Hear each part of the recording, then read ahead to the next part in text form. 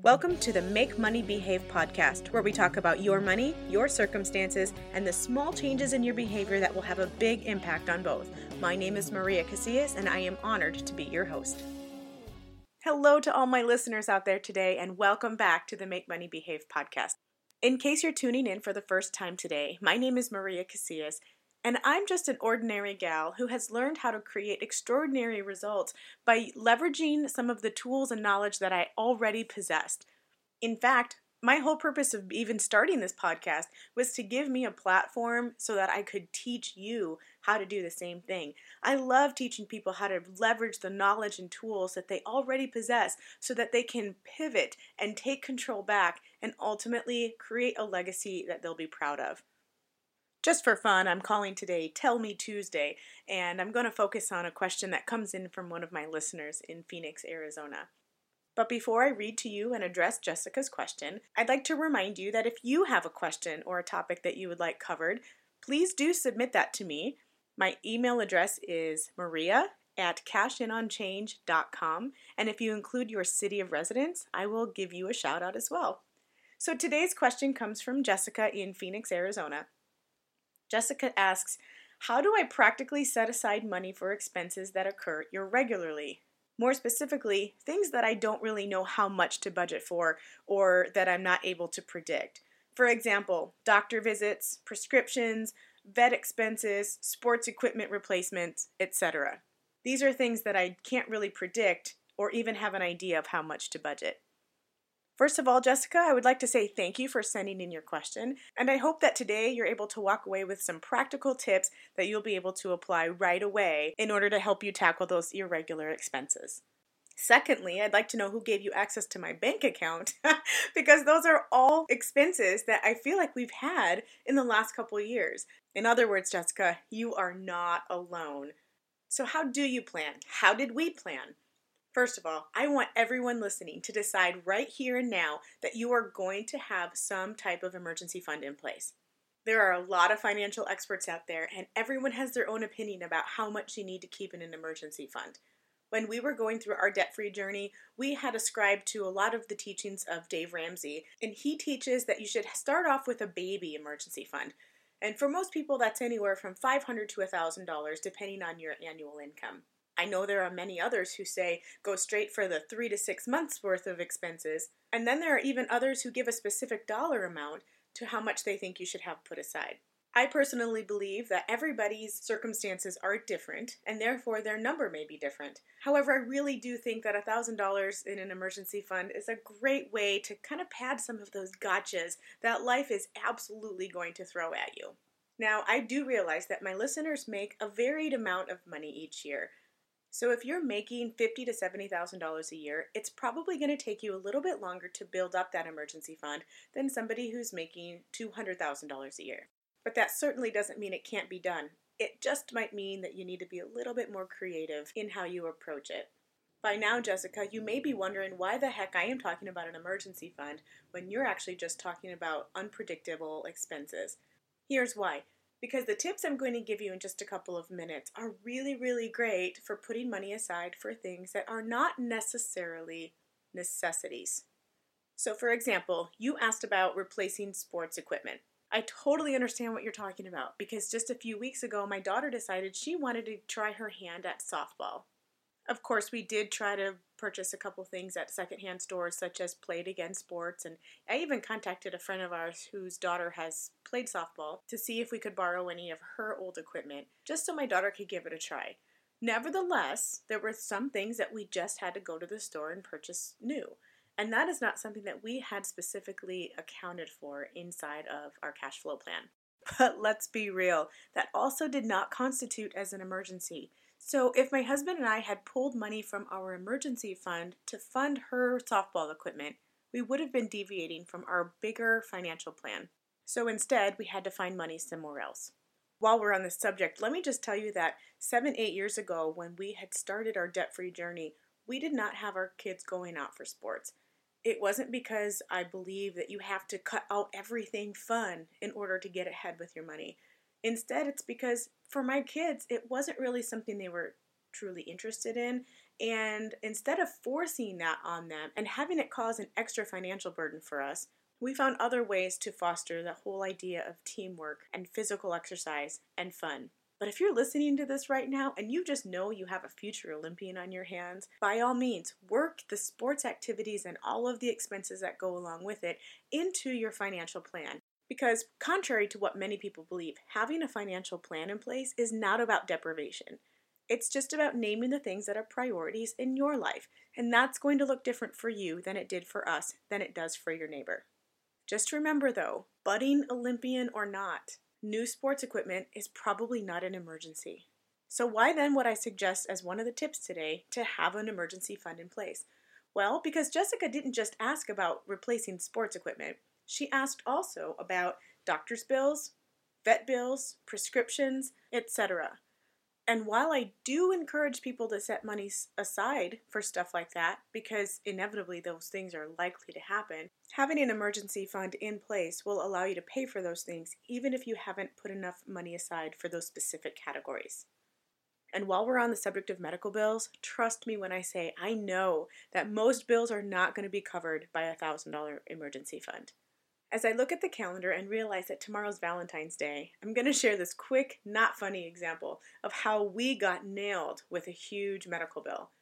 A few years ago, on Valentine's Day, my husband suffered from kidney stones, and he had never had those before, and it landed him in the emergency room. Once I knew he was in full recovery, I joked with him that that's not exactly the kind of stone that I had hoped to be getting on Valentine's Day. But anyway, we had a high deductible plan at the time, and going to the emergency room is no joke. That 1.5 hours of our lives cost us over $8,000. But here's the deal about medical bills. They usually will bill you. You don't always have to pay for them right up front. So if all you have is $1,000 in the bank, it's at least enough to give them a down payment on something so that they'll treat you, and then you can slowly pay back the difference as your financial plan starts to fall into place. Okay, so we've talked a little bit about the emergency fund and why that's important, and we've also touched a little bit on how to decide what types of categories you want to start putting money aside for. But I think what Jessica really wants to know is, how do we do that? What's a practical way that I can actually put that money aside once I have it? Well, there are two main ways that I have really come to love, and I'm going to share both of them with you, but I'm going to tell you that the way that you choose to do this will probably be most dependent on how disciplined you are with your money. Another factor that will definitely play into all of this is how motivated you are to actually fund all of the different categories that you put in place. So let's start with, where do you actually put the money? Well, if you're a listener who's not exactly disciplined with your money, this tip is for you.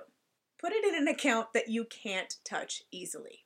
There are probably several online savings accounts that you can choose from, but one of the first ones I ran across, and one that I've actually been pretty happy with, is Capital One 360, and since it's not broken, I'm not going to change it. But I know there are other ones out there. There are a few reasons that I would suggest doing some sort of online savings account that is not attached to your actual brick and mortar bank. One of the reasons is because they actually will pay you higher interest rates than the brick and mortar banks will. These higher interest rates are for the money that you have just sitting in your account, and they're not life-changing differences. We're talking 1% versus 0.01%, but still, it's something. So I guess that's the numbers reason for keeping it somewhere else. But the behavioral reason, and that's what this podcast is all about, right? The behavioral reason for keeping it somewhere else is to kind of use it as a buffer so that you're not spending money emotionally. You're not being reactive with your money. If you have access to your money just by simply going to an ATM and pulling out $20 bills at a time, you're more likely to actually go and spend that and not stick to your original financial plan. If you know that making a transfer from an online bank to a brick and mortar bank is going to take you 3 days, you might not go through the hassle to actually spend some unplanned money.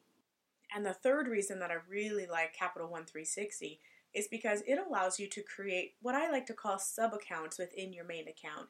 So you can essentially create different categories for the different things that you're saving for.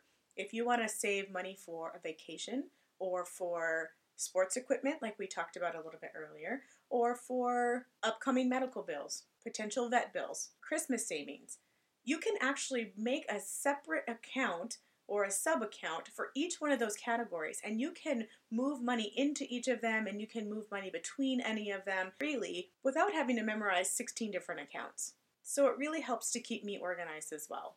As a side note, that's actually where I also start storing my money for things like car tags that are due each year or HOA fees that are due quarterly, rather than having them sit in my checking account and not earn any interest over the course of a quarter or a year. I actually will put them into that account so they can at least earn a little bit of interest. One of the downfalls to having an account like that is that if you do have cash, it's a little bit more difficult to make that deposit because you have to somehow get to an ATM and deposit it into your brick and mortar bank and then transfer the money to your online bank. So when I had built up enough muscle to trust myself with cash laying around the house, I actually started instituting more of an envelope system. Now, I'm not talking about the typical envelope system that somebody like Dave Ramsey talks about, the kind that you have separate categories for and you carry cash around in your wallet. Mind you, I do that, but that's not what I'm talking about right now. Instead, what I'm talking about is identifying a particular short-term goal that you have and labeling an envelope with that particular goal.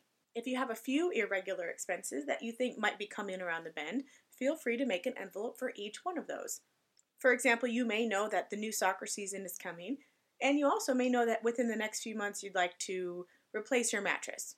Now, it's time to find a safe hiding spot in your home. We want it to be safe enough so that someone walking into your home wouldn't just randomly know to go find your cash in that particular spot. But we also want it to be accessible enough so that you can drop money in there as money comes available. Now remember, this only works if you're disciplined with your money, because the last thing you need is for your mattress money to turn into pizza money, okay? Now you're probably wondering, where does the money actually come from that I'm going to be putting into these envelopes? Obviously, the answer to that question will vary widely from listener to listener, but I'm going to share some of the things that worked for us. You know, when you're motivated to make a goal happen, it's amazing how many opportunities actually come your way to make a little extra cash. And if you're truly motivated, you find pretty creative ways to cash in on some of those opportunities. One such opportunity is to get rid of some of the stuff you have already purchased. Unless you already live a minimalist lifestyle, chances are you have something around the house that you could probably get a few bucks for. Again, nothing that's life-changing. Maybe you get $4 for a picture frame and $10 for a chess set you haven't used in 4 years. You may be able to get $25 for the bike that your kiddo hasn't used since you purchased it for them. Now, I'm not even talking about like a big old garage sale, because for me, that takes way too much time and is not worth it. But I might have something that I just come across in my closet and I list it on one of the Facebook yard sale sites or something, and I get $5 for it, or I get $20 for it, or I get $3 for it. Whatever it is, I actually just take that small amount and I throw it into one of my envelopes. Out of sight, out of mind. I honest to goodness just forget that it's even there. Another fun trick that can work is to only use $5 bills when you are out spending money. The idea there is that you take any of the change that you have, any of the dollar bill change, and you put that into one of your envelopes. Again, out of sight, out of mind, and it's like a naturally built-in roundup system that you can use for yourself. If you want to be really aggressive with that idea, only decide to spend $10 bills. That way, if you go to a local Starbucks one day and you spend $3.59 on your Starbucks, you're going to receive $6 and change back. You would take that $6 and put it into your envelope. Out of sight, out of mind. You could also be on the lookout for other income opportunities. One of the things that worked great for my husband and I was that we would do all of our cash flow planning based entirely on what he was bringing home each and every month. That was our fixed income, if you will. I then decided to take on a side business with a direct sales company. Obviously, that started out very small, but as the business grew, I was able to count on a little bit more money each and every month. So whether I was making $15 a month or $1,500 a month, we knew that we could live entirely on what he was making, and that we could take that extra money that I was bringing in and we could apply it to some of these other priorities that we had set in place, things that weren't necessarily necessities. I brought up the example of needing to save for a new mattress, and perhaps I did that because that's actually something that we had to do. I know they say replace your mattress every 8 years or so, but when you set your priorities a little bit differently, it might go closer to 10. So we were on 10 years of the same mattress, and we realized, that was something that we would like to save up for. And we did not have any room in our actual cash flow plan to do that. Because I was actually thinking about needing to find ways to make a little extra money, my eyes were open to opportunities that I might not have otherwise seen. One such opportunity came when a friend of mine said, "Hey, I need to find a temporary sitter for my newborn child. Is that something that you're interested in helping me with?" Now, please hear me out when I say that I love my children and I love other people's children. I'm just not cut out to watch them on a long-term basis. But I knew that my friend needed help and she was willing to pay.